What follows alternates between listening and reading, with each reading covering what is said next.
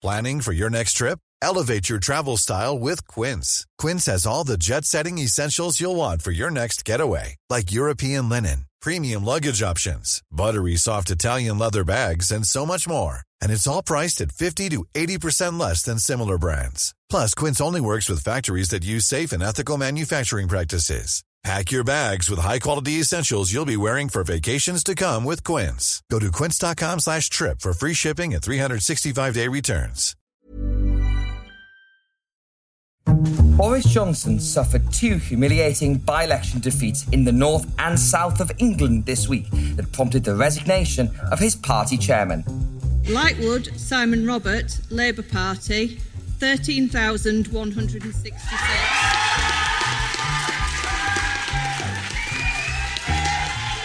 Ford, Richard John, Liberal Democrats, 22,500. Welcome to Payne's Politics, your essential insider guide to Westminster from the Financial Times. With me, Sebastian Payne. In this week's episode, we'll be dissecting the result of the Wakefield and Tiverton and Honiton by-elections on Thursday, which you heard announced at the top by the BBC. We'll be looking at what they mean for Boris Johnson's future, and once again, is his leadership in trouble? Political editor George Parker will be analysing with our chief political commentator, Robert Shrimsley. And later, we'll be asking who is in the right over this railway dispute, the government or the RMT union? Should they be offered a more generous pay rise? And will it be about 5% on what was promised earlier this year? And is the UK heading for a rolling wave of strikes this summer? Economics correspondent Delphine Strauss will discuss with our transport correspondent Phil Georgiadis. Thank you all for joining the pod. Midterm governments always lose by-elections, goes the old dictum, and there is some truth to it. But if you're Boris Johnson and your entire appeal to the Conservative Party is based on your election-winning ability, this poses a problem. The pair of by-elections in Devon and in West Yorkshire were both prompted by disgraced Tory MPs having to resign, and it's maybe therefore no surprise that his party got smashed in both of them. But the result still came as a shock on Friday morning, as witnessed by the resignation of Johnson loyalist as party chairman Oliver Dowden. But as both candidates announced, these results may have much bigger implications. Tonight, the people of Wakefield have spoken on behalf of the British people. They have said unreservedly, Boris Johnson, your contempt for this country is no longer tolerated. I also have a simple message for those Conservative MPs propping up this failing Prime Minister. The Liberal Democrats are coming.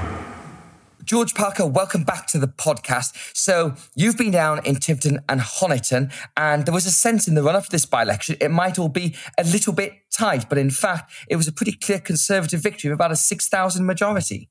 Yeah, I don't think the Liberal Democrats were ever quite as nervous about this result as they indicated publicly. I think right from the start, momentum was with them. They identified soft Conservative voters very early on.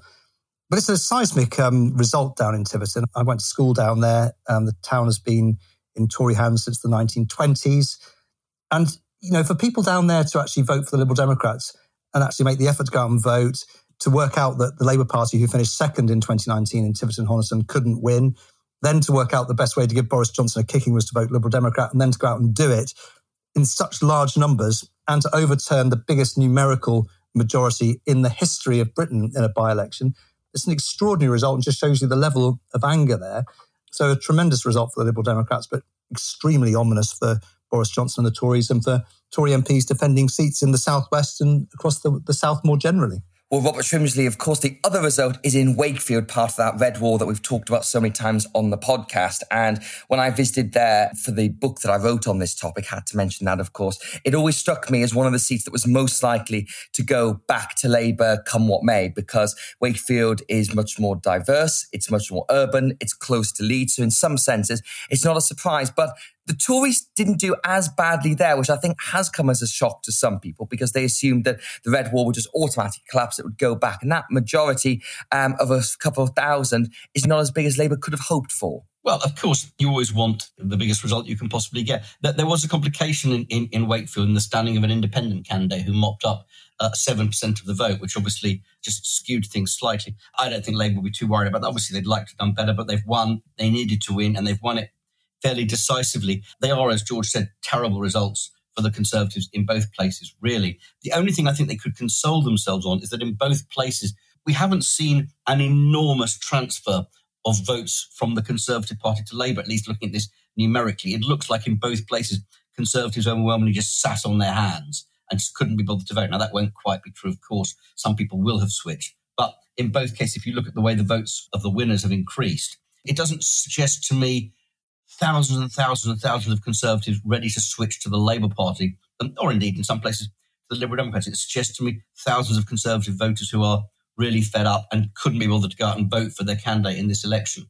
And that's one of the things you found, George, when you were down in Devon, is that the Tory vote, I think, was quite brittle, was the phrase that you used there, quite hardy folks in that part of the world. And many of them were fed up with Boris Johnson, of course, over the Partygate scandal, the cost of living crisis, the general sense of drift. But they weren't necessarily all flipping over the Liberal Democrats. Obviously, many of them did, otherwise the party wouldn't have won there for the first time. But it does suggest for the Tories, and I guess this is what we'll get on to, that, it's not all lost, because, of course, if you replicated Tiverton and Honiton at the next general election, it would be a complete wipeout for the party. Yeah, and you'd be mad to try and extrapolate by-election results out to a general election result.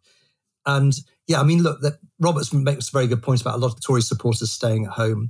One of the common conversations you could have in Forth Street, the main street in Tiverton, with people was, I haven't really made up my mind, But there are a lot of people who will tell you that nobody else would do a better job, or that Boris Johnson has done a difficult job to the best of his abilities.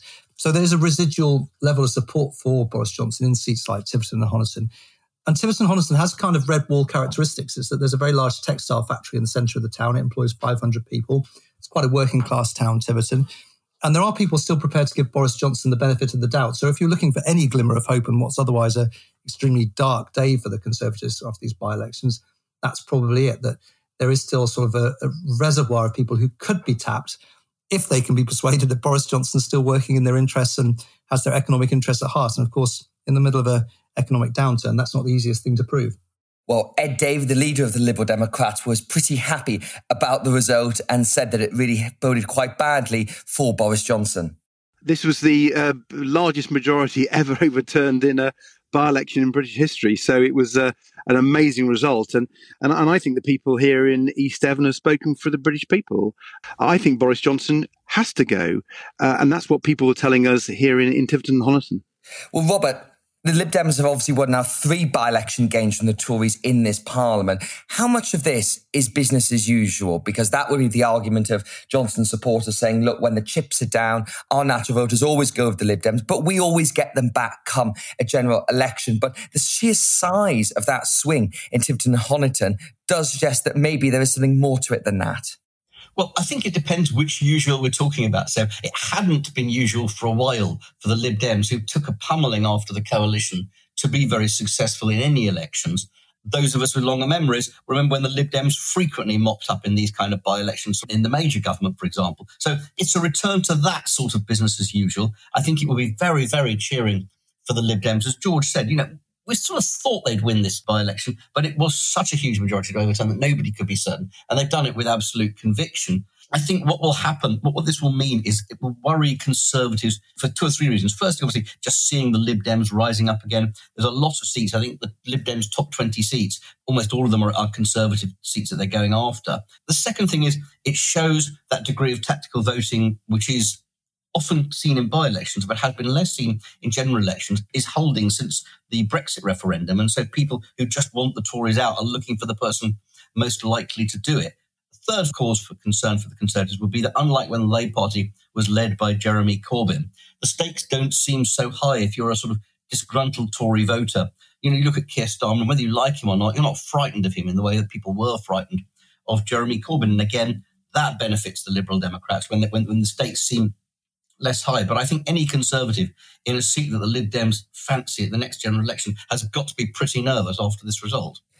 And then, George, obviously, if we look towards Wakefield there, you could imagine that Sir Keir Starmer is pretty happy with that result, because the key test for him has always been, can he win back those parts of the Red Wall? Now, Wakefield didn't have a Conservative MP since 1931, so it's very, very solidly red for a long period of time. And it was Mary Creagh, the quite prominent Labour MP, who was a very prominent Remainer, and it was almost a perfect storm in 2019 when the Tories took that. But it does suggest that partly people may have moved on slightly from the Corbyn era. They may have moved on from the Brexit era, because again, when I went there, I think it was the beginning of 2021 for research, the Brexit was still very strong in terms of an issue people were feeling about that Labour were not on their side. But again, there is a question of, is this just a protest vote against the Tories, or is this Labour making real gains?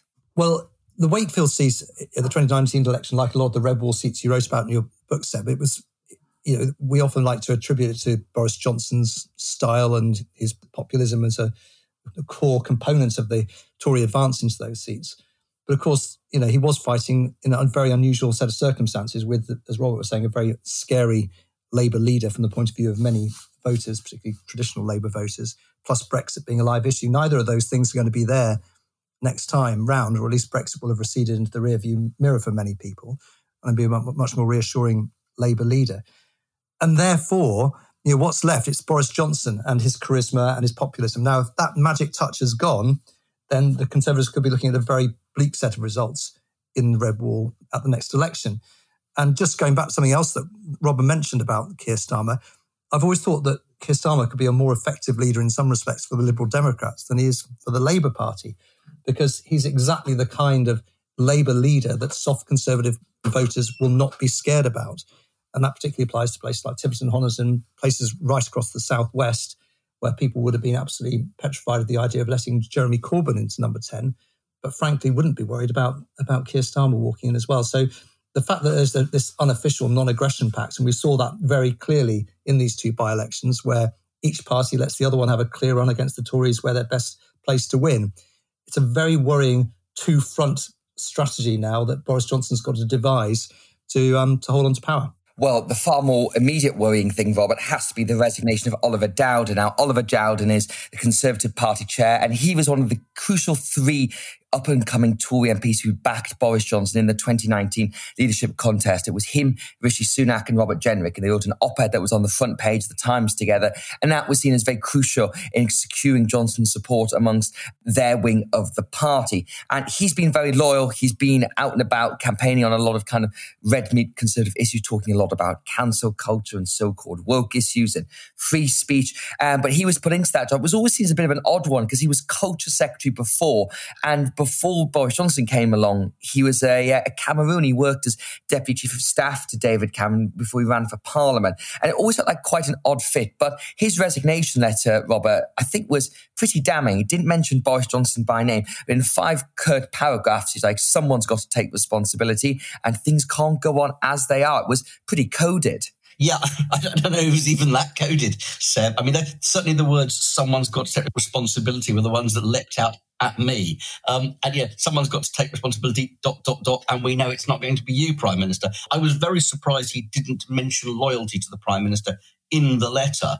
That's quite unusual for a resignation of this kind. He obviously says he's going to stay loyal to the Conservative Party, but he doesn't mention support for Boris Johnson, which I was very struck by. And he's obviously very, very fed up. It's a bit hard on him because although he's been chairman during the defeats, both here and earlier in the local elections, I don't think many people are blaming it on him. They think it's national picture and the attitudes towards Boris Johnson. So you have to say that it all just goes back to this point that the people who tried to force Boris Johnson out 2 or 3 weeks ago probably jumped 2 or 3 weeks early, and Boris Johnson has again been lucky in his enemies, because I think had he faced the leadership contest, say, next week, after the resignation of his party chairman, after 2 horrible by-election defeats, I think that could have made a real difference. But the fact is, he'll find a new party chairman. He'll put a loyalist in. I don't think we've heard the last of Oliver Dowden. He's a very, very highly regarded administrator by Conservatives, a very effective fixer he's seen as being. So I don't think we've seen the end of him, but it's certainly a very striking departure today. I think also, Seb, I think it's possibly a case that Oliver Dowden jumped before he was pushed because, as he said in his letter, someone has to take responsibility. And you can be sure that Boris Johnson was lining up Oliver Dowden as a fall guy for all this and making him take responsibility for all these by-election failures. So I suspect Oliver Dowden thought that in the next reshuffle, his number might have been up in any case. But I thought it was fascinating in that letter that he identified himself with the Conservative grassroots. He said they are distressed and disappointed. I share their feeling, clearly saying that he's with the party and the party basically are feeling very disgruntled about Boris Johnson. I should clarify, Robert, when I said coded, I was being ever so slightly sarcastic there. It may not have come across because it was one of the least coded letters I think I've ever read. He made it very, very clear that he's unhappy at the way Boris Johnson is taking the party. And it's interesting that he was put into that role following the former party chairman, Amanda Milling, when she lost the Chesham and Amersham by-election last year. And that was seen as the first big moment that the Tories were really on the run from the Liberal Democrats. But the question now is, do more cabinet ministers or other ministers follow them, George? And we're recording this on Friday morning. At the moment, the answer is no. But I guess that is the one thing that could start to make real problems for Boris Johnson. Now, he's out of the country. And somebody points out this week, he's out of the country for quite a long time. It's a good 10 days. He's in Rwanda for the CHOGM Summit of Commonwealth Leaders, then off to the G7 and on to NATO. So if more ministers were to resign, things could definitely get sticky. But as we've talked about before, there's not many people in the cabinet who sort of have the gumption to do that. Or the spine, some people would say, Seb. I think it's unusual for the Prime Minister to be out of the country for so long in such a dangerous political moment. Obviously, it would have been a lot more politically dangerous, as Robert alluded to, if he still had the prospect of an imminent vote of no confidence hanging over him. But yes, it would require, I think, people say, well, what's going to happen now? I think there are probably two main scenarios. One is that the cabinet start to walk out, or even other ministers start to walk out, which is the kind of thing which undermined Tony Blair towards the end, or ultimately did for Margaret Thatcher, of course, when there was a delegation of cabinet ministers went in one by one to tell her that the game was up. This doesn't look to me like the kind of cabinet that will do that, to be absolutely frank. And if nothing happens, then what will happen to Boris Johnson? Well, I guess his hope will be that the government can limp through to the summer recess, which starts in a few weeks' time, and that something will look a bit different in the autumn. Unfortunately, the thing that looks like it might be different could be that the economy is in an even worse situation than it is at the moment. So there's no obvious escape route economically for Boris Johnson. And then I guess people will look towards next year's local elections in May 2023, by which point we'll be about a year out from the general election. But, Boris Johnson still faces a very nervous 24 hours just to see whether anyone else follows Oliver Dowden out of the cabinet door. And finally, the only other thing, of course, could change is rules about Tory leadership contests. Because we had that confidence vote in the Prime Minister, which he won. And the 1922 Committee of Backbench MPs that organised these things formally says you can't have another contest for another year. But there is already some mutterings that things could shift. Geoffrey Clifton Brown, who's a member of the 1922's Executive Committee, said this to the BBC on Friday morning. I've got an AGM tonight. I will consider what my members say. I will then discuss this matter widely with my colleagues. We will hear what the Prime Minister says, and then we will have to make some difficult decisions, no doubt. Well, Robert, when you hear that, it does feel as if Geoffrey Clifton Brown represents a view that if there is a big upswell of MPs who want another confidence vote, then one would happen. But it doesn't, again, feel as if we're quite there yet.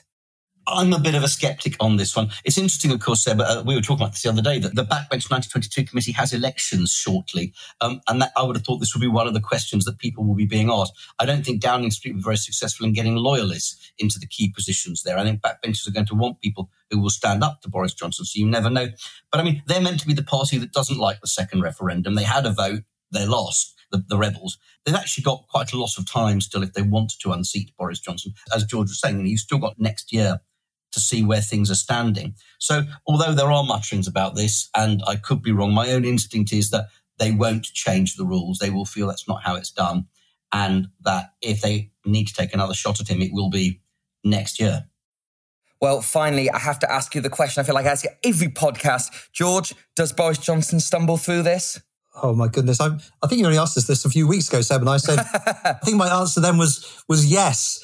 You'd be unwise to bet against Boris Johnson at any point. So to avoid the accusations of inconsistency, let's stick with my original answer. And Robert? Well, I think he'll stumble through this particular crisis because it was predicted, priced in, and people are able to dismiss by-elections. I've always been a bit more of the view that he will face another leadership contest next year. But I was the other day reminded of that famous video footage of Boris Johnson promoting rugby on a visit to Japan. And he gets the ball and he's playing against a bunch of school children and he bundles through and there's this 9-year-old boy in his way and he just absolutely flattens him. And I think that's quite a good metaphor for the way Boris Johnson deals with adversity. So he's the kind of bloke that flattens people who get in his way. Well, I'm going to stick with the prediction I made, George, which is, yes, he does stumble through, but things are really starting to add up for him. And I think he's going to have to do something. He can't just keep going on like this, because if it's the by-elections, the economy, or the mood in his party, it's a pretty dire picture. George and Robert, thank you very much.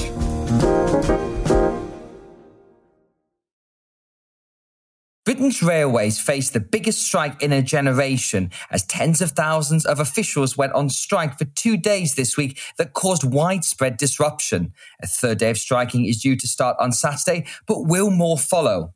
As inflation continues to soar, the government has found itself confronting a summer of discontent with the potential of strikes upon strikes. So is the government in the right or the wrong? And where is public sector pay going to end up?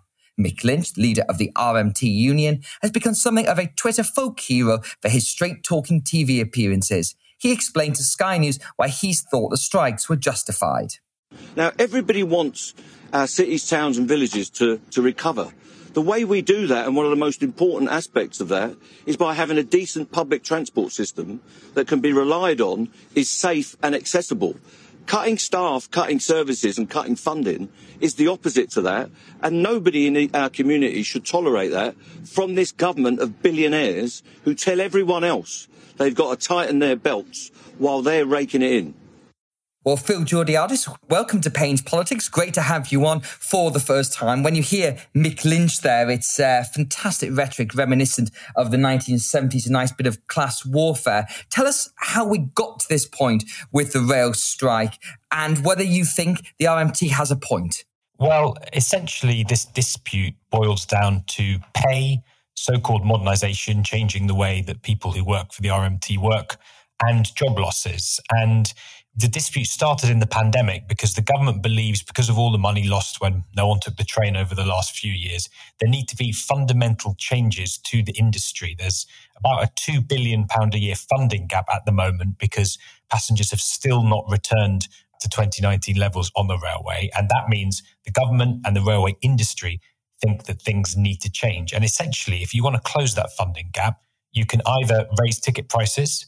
The government can put more money into the railway, but it's already put £16 billion worth of emergency funding and think that's untenable, or it can try to cut costs. And that's where disputes with union begin, because they're trying to get rid of some jobs, make the workers that remain more productive.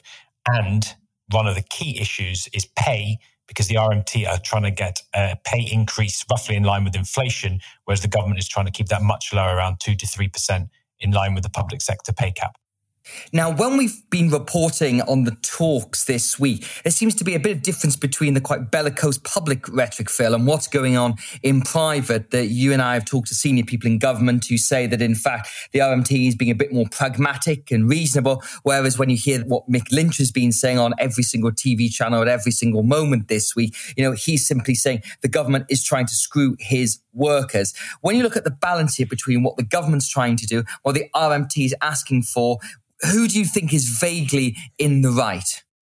I think that probably depends what side of the argument you're on. I do think that if we take a step back from all the public rhetoric coming from the RMT, they think there is probably a deal to be done with the railway industry, but the RMT are really trying to provoke quite a significant battle with the government. And they are saying it's the government and their spending caps and their pay restraint that is holding this back. There is the potential for a deal to be done, but it's looking quite difficult at the moment.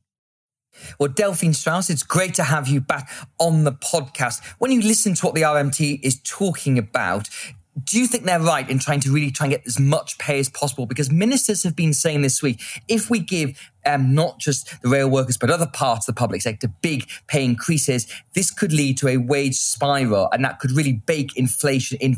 Is that risk real? Or do you think the RMT is right and essentially they should be getting pay rises in line with the rate of inflation, which hit 9.1% this week? Well, the RMT's job is to get the best pay deal it can for its members. It's not their job to worry about inflation.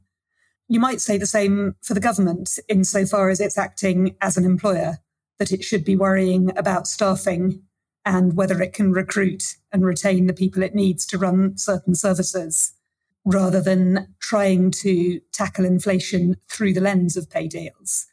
I mean, of course, it's not the direct employer where the RMT and the rail workers are concerned. They're more quasi-public sector in that, funding for the sector is very much in the government's gift.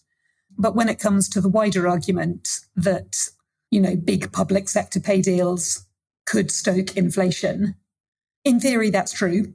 If the whole of the public sector gets a 10% pay rise, that would have an impact on, how much money there is for consumers to spend at a time when the Bank of England is already intensely worried that wage growth is running too high to be compatible with their 2% inflation target.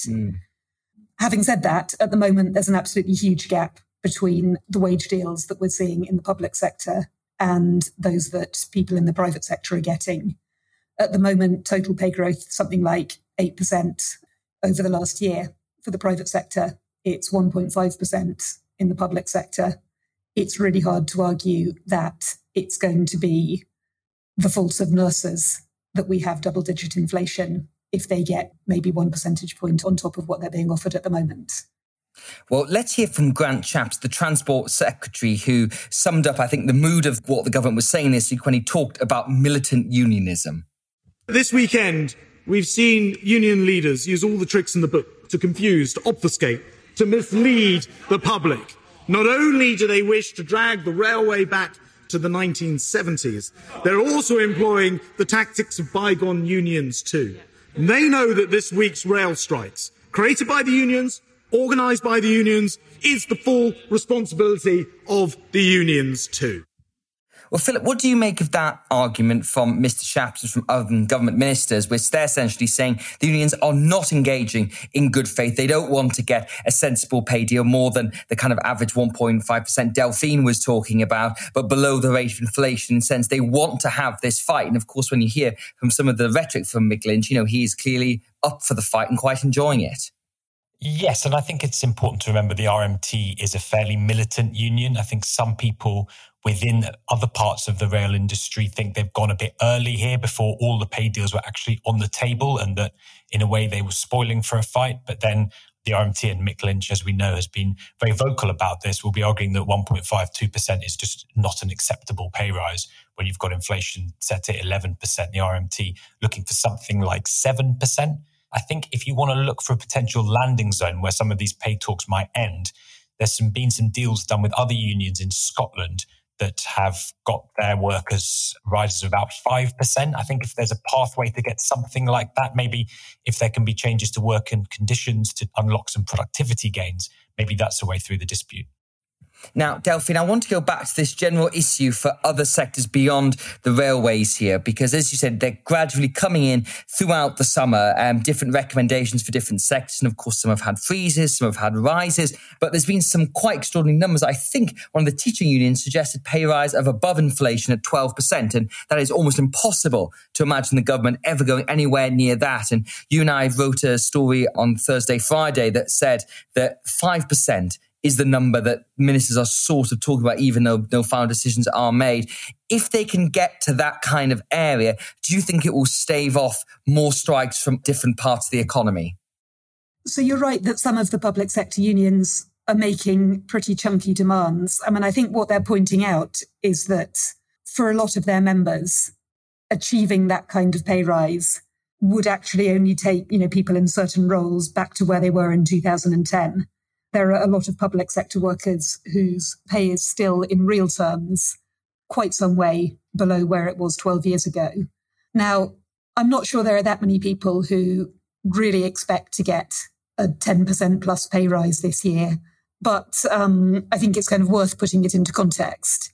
I mean, just speaking to people on picket lines outside stations, I think people are quite angry about the rhetoric from government saying that it's almost their responsibility to accept big real terms pay cuts in order to get inflation down. And they're saying, why should it be our responsibility? Pay growth has been very healthy at the top end of the earnings spectrum. And, this isn't our call. Some of the more activist union organisers have been quite surprised at the strength of feeling among members who aren't necessarily as engaged and at the incredibly strong votes they've had in favour of strike action. Now, Simon Clarke, the Chief Secretary of the Treasury, told the BBC this week that the government was still very much focused on trying to keep expectations low despite these demands of the unions. It's important that we set an overarching expectation around public sector pay, which is affordable and sustainable. Because in the end, if we end up in a spiral whereby public sector workforces come to expect inflation-busting pay increases, then that will lead to a spiral which we want to avoid, whereby inflation becomes baked in, it becomes both more severe and lasts longer than it needs to. Now, Philip, when you put that language to people in the RMT, what's their response to it? Now, obviously, their number one concern is the wages of their workers, but they must be aware of how much concern there is in the Treasury and across government, and in fact, the whole country about inflation. I think they're genuinely not particularly bothered about that. I think some of the things that Mick Lynch has been saying this week are very interesting. He's been saying people that aren't arguing for such big pay rises, people perhaps who already aren't as well paid as some people within the rail industry or don't have the same sort of good terms and conditions, that's because they don't have a strong union fighting for them. So from the RMT's perspective, their job is to get the best deal possible, and it's other part of the economy that don't have strong, arguably militant unions that need to catch up with them. So I think I'd just add to that, Seb, it's the Bank of England's job to worry about inflation. The Bank of England is definitely worried about pay growth.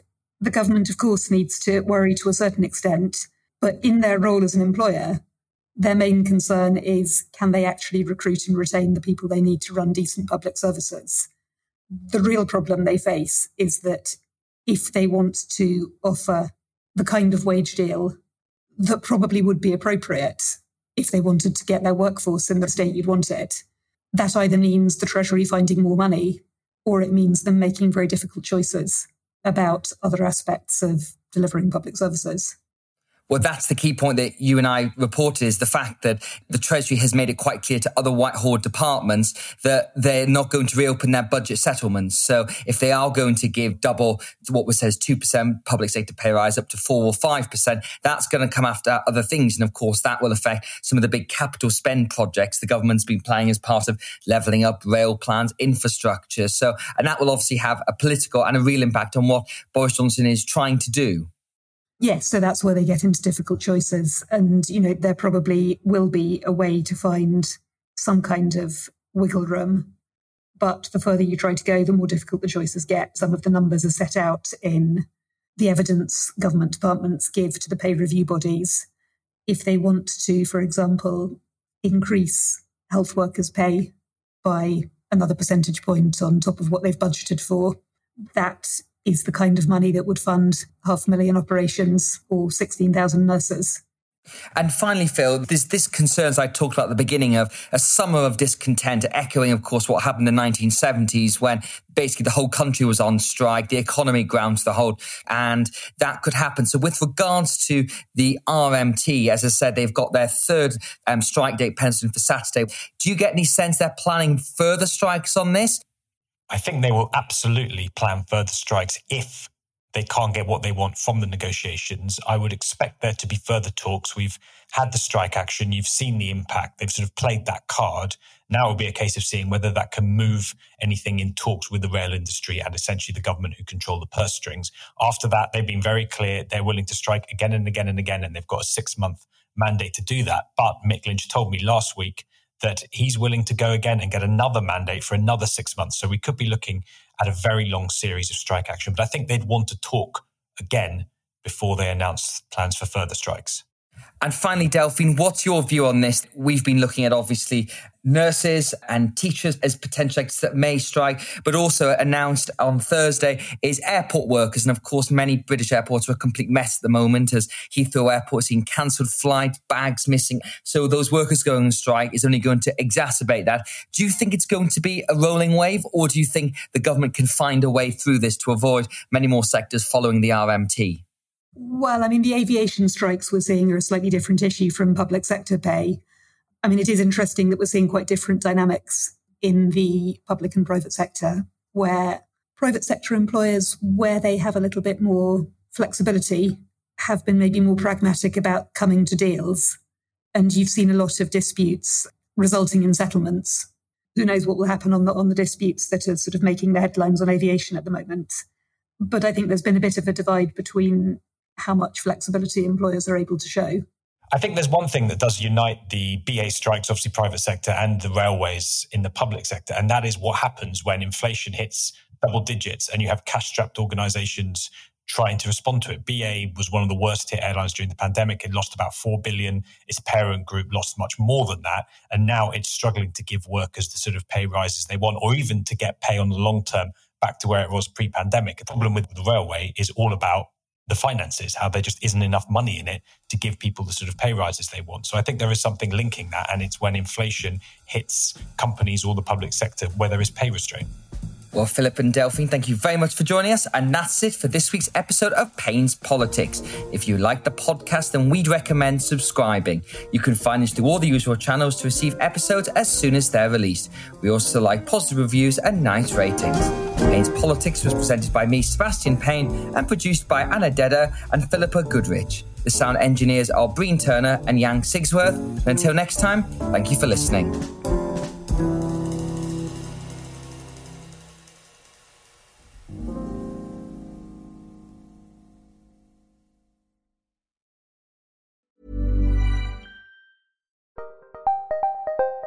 Did you know the Capital Ideas podcast now has a new monthly edition hosted by Capital Group CEO Mike Gitlin? Through the words and experiences of investment professionals, you'll discover who was their best mentor, what's a mistake they made that changed their approach, and how do they find their next great idea. Subscribe wherever you get your podcasts. Published by American Funds Distributors, Inc.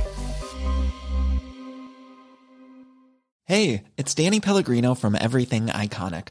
Ready to upgrade your style game without blowing your budget? Check out Quince. They've got all the good stuff, shirts and polos, activewear, and fine leather goods, all at 50 to 80% less than other high-end brands.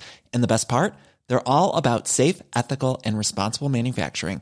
Get that luxury vibe without the luxury price tag. Hit up quince.com/upgrade for free shipping and 365-day returns on your next order. That's quince.com/upgrade.